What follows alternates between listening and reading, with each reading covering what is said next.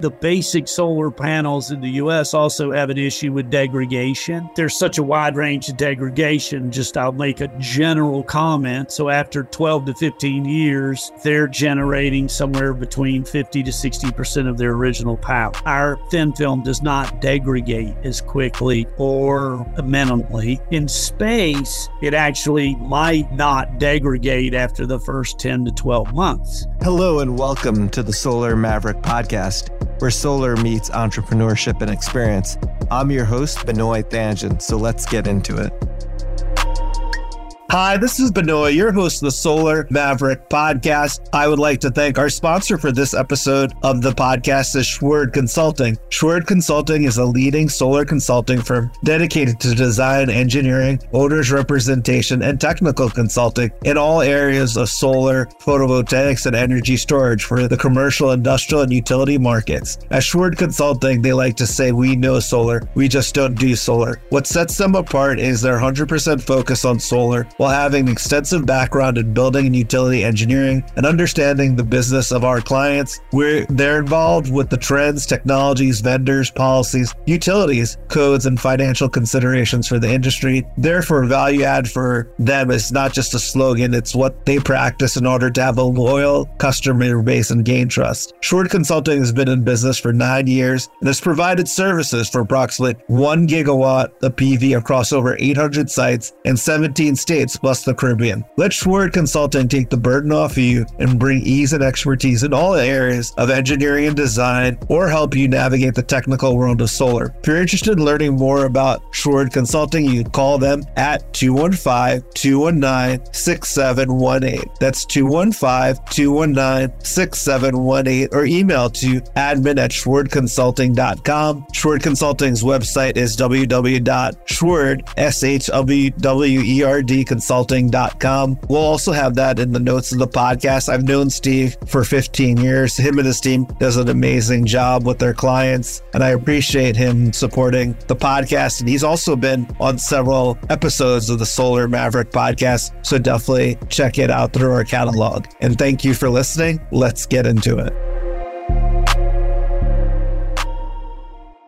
Hi, this is Benoit, your host of the Solar Maverick podcast. I'm excited to have Paul Worley. He's the CEO of Accent Solar Technologies. If you're not familiar with Accent, they have basically a thin film product, is the solar power solution for scenarios where traditional rigid panels won't work. Paul has extensive experience in corporate finance, and it's funny, but we used to actually work at the same company at different times at Deloitte & Touche. Before he came to Accent, was president of Worley & Company, which was a strategic advisory firm, which provided executive management service, capital advisory, and M&A. Before he had his own company, he was at Deloitte Corporate Finance, where he focused on alternate energy industry as a managing director and chief compliance officer. And before Deloitte & Touche, he was managing director and region manager for GE Capital. And he also worked as a senior vice president with Bank of America and Bankers Trust. Paul, I mean, this is amazing experience that you have in a lot of different sectors. And I know you came in as the CFO initially in January, and now you took over the reins of CEO. Can you tell us about Accent Solar Technologies? Yes. So we specialize in lightweight solar, thin film solar, effective. What our advantages are in space, we are 5 to 10 times lighter than our competitors. And the advantage that really gives us is the cost of getting the solar to orbit, you pay per kilogram. So if we're lighter, you could potentially put more satellites on a rocket and take it into space because we're so much more lighter. In addition, we're much more flexible. So for instance, you can use our product, you can roll it up, or if you're using a competitor's product, you might have 2 folds of the product. We could add an extra fold and still be 30 to 40% lighter. Oh, that's amazing. That's that's a huge differentiator, especially when you talk about weight and then the ability to transport it because it's flexible, not rigid. Can you talk about some of the applications of it? I know the company has worked with NASA in the past, and there's so many different uses of the product, but how you're really focusing the company strategy on space? So we're focusing in a couple of areas. Some of your listeners may have read about certain things that have come out about power generation in space and bringing it back to Earth. So we're looking into that market, but then in general, we're looking at just regular satellites. A lot of the market is now being driven by strategically placing one or two satellites. And to do that, you really need a light product to more strategically place the satellite. And so we're looking at that market extensively also, because the other products tend to be heavier and are a little bit more difficult to do that with. That makes a lot of sense, and I appreciate you explaining. I know we just talked about space, but what are the other uses of the product that are pretty popular? We also are looking at agrivoltaics. As you saw the announcement yesterday, we've applied for a grant, and we were told to apply for the full grant. That'll be decided next May, June timeframe, but we've applied for that, and we're strategically looking at places where there's a high power rates and there are shortages of water, because what this product does is it'll manufacture or produce power. Typically, we're looking at behind the grid. So you produce power behind the grid that would supply the power needs to the farm. It also, through the process, we're anywhere from 18 to 25 feet above ground. It tends to provide some shading, but still allows 90+% of the light to come through, which reduces the amount of water being used by the farmers. So it reduces that cost also. So you're able to give it shading, generate electricity, lessen water consumption, dual use of that farmland as well. I know agrivoltaics is becoming a lot more popular. So that's really interesting. As you said, it was 8 to 10 feet above the crops, and actually have some great pictures on your website about it. We tend to be a little higher than that. If it was all hand done, you're correct. It could be 8, 10 feet. But if they're using any equipment, it had to be 18 to 22. Oh, that makes a lot of sense. I appreciate you explaining that. You talked about the U.S. Department of Energy encouraging you to apply for the full DOE grant, which is great that the government is putting a lot of incentives and things like agrivoltaic. Will there be a time where it's as cost effective or producing the same amount of wattage as a regular panel? Or what do you see as like sort of future state? Thin film is obviously a lot easier to use and transport. It'll be interesting to get your perspective on that, because I don't think a lot of people are familiar with thin film as much as your typical solar panel. And we have like a wide range of listeners who listen to the podcast at different levels in the renewable energy sector. That's a loaded question, Benoit.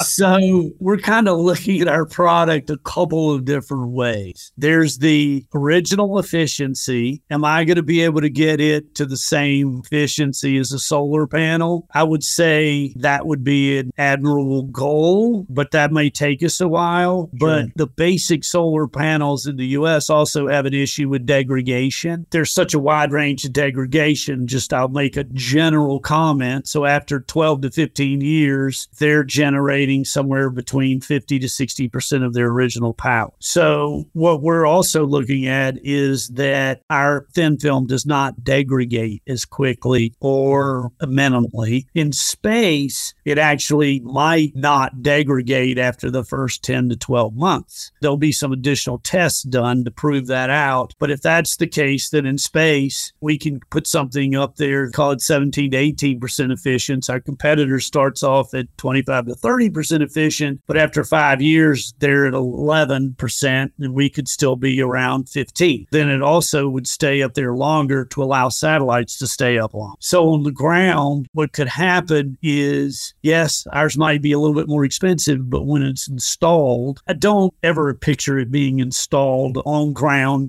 mounted or something like that. I don't see that happening, the next 10 to 15 years. Potentially, you could use it on buildings. That could be something that was 5 to 10 years out, but then it would stay there and would keep generating power a lot longer than you can do with a regular panel. That's one of the ambitions we're looking at. Yeah, that's really helpful. And for our audience who might not be familiar with the difference That's really helpful. On your website, you talked about uses of your technology for unmanned aerial vehicles and defense and emergency. Can you talk a little about those uses of your product? I can, to some degree. In fact, a classmate of mine at the Citadel gave me a lecture on this a couple of months ago. One of the issues with unmanned drones now is about 95% of them get shot down because of the IR that's being used to, and they detect it. So the use of solar on those is, I would say, limited from the fact you just want to make it go to your target, and you can go deeper because the solar will allow it to give it power to go farther distances. But the old adage of then you would get it to turn around and come back so you could reuse it, since only about 5% to 10% are making it back, that's not necessarily a positive anymore. For sure. Why would you invest that technology if you're not going to be able to reuse it? That makes a lot of sense. I know you mentioned a little bit about this, but how does the Ascent Solar differentiate from its competitors? You mentioned two different reasons, but I think it would be great if you could dive in deeper into it. Okay. In space, we're really focusing on our weight, which we're 5 to 10 times less weight than our competitors. That's the primary area. So then it costs a lot less. Then we're looking at the original efficiency. We're trying to raise that. We've had a lot of success. 10 years ago, we tested a little around 10 to 10.5% efficient, and we just tested some small area cells at 15.5% efficiency. So we've had a big improvement. We're working on ways to get it up closer to 17 to 18%. And then we're based on NASA and some other scientific studies, our solar should not degrade nearly the rate that any of our competitors do. So if we prove that out, then that'll really open up some markets for us, for people that want to keep their satellites in the air. Small satellites at lower orbits are designed to stay in space for approximately 5 years. So if we can increase that to 7 to 8 years or 10 years, then that's be a big help. So that's done a couple of ways. A lot of the new engines that are put on the satellites are electric thrusters. So if the electric thrusters can activate several times, and they're used to do two things: get out of the way of debris and to keep it in orbit. So if we're able to keep it in orbit longer because of our charges, then we can keep it in orbit longer, so you don't have to replace a $10 million satellite every 5 years. You're saying that the satellite would be able to stay there longer based on having the solar. And then also it seems like, and you could correct me if I'm wrong, like there's a lot more satellites going into orbit will create more opportunities for product. Is that correct? That would be a fair state, yes. If you look at some projections, there'll be potentially anywhere from 5 to 10 times the amount of satellites put into space between now and 2030. That's pretty amazing. And obviously the things that you talked about, your product and how it differentiates from others for use in space, primarily, I'm assuming,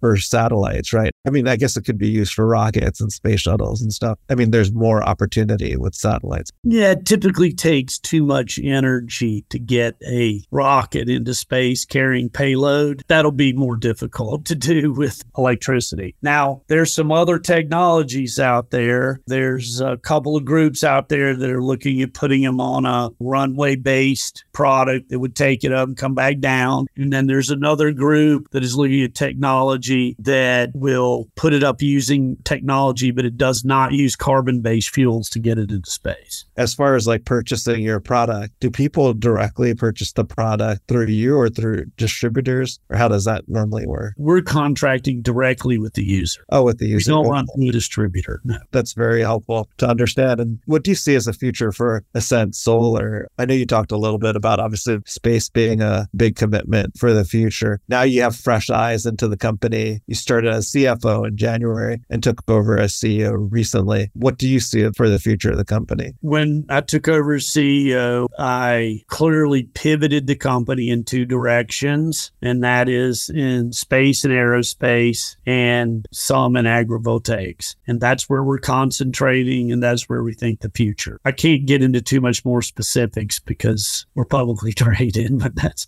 for sure. Yeah, that would be helpful. Like if people want to learn more, like what exchange and what's the ticker symbol for Ascent? ASTI. Okay, AST. And it's traded on the NASDAQ, is that correct? NASDAQ, yep. Okay. It was interesting because Paul and I were talking about with the announcement from the DOE about putting the application in, how that created a lot of positive volatility for the stock. Yes. And I know, obviously, since it's publicly traded, there's limitations on what you could say. A lot of limitations.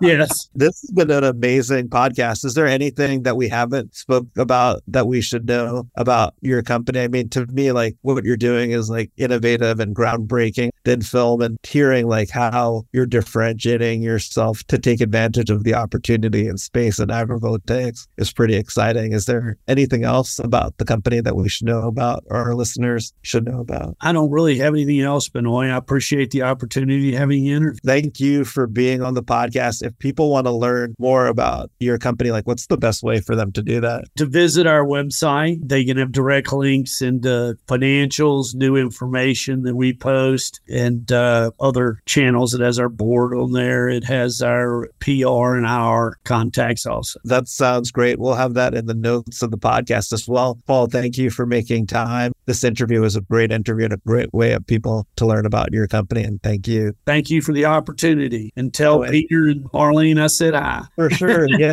Paul's talking about actually two people that we worked with at Deloitte & Touche. And as you know, Paul, like it's about relationships, and it's amazing how small of a world. I actually was telling Paul that I worked for Marlene during my MBA, and then I came on as a full-time employee, and Peter just recently graduated from his MBA program. So we worked a lot together, and it's amazing. Like 7 years later, right? It was 2010 from when I worked with them that you worked with them. It's just amazing how everyone's still kind of in touch, still in the sector and still working together potentially. Yeah. Pretty amazing. Well, thank you again. Thank you. I really appreciate it. Thanks, Benoit. See ya. Thanks for listening to the Solar Maverick Podcast. The Solar Maverick Podcast is brought to you by Renew Energy. We're a solar development and consulting firm. If you believe that this podcast is adding value to you, please give us a 5-star review and share with those that you think could benefit from this information. Please email all questions, suggestions, and feedback to info@renewenergy.com. That's info@reneuenergy.com.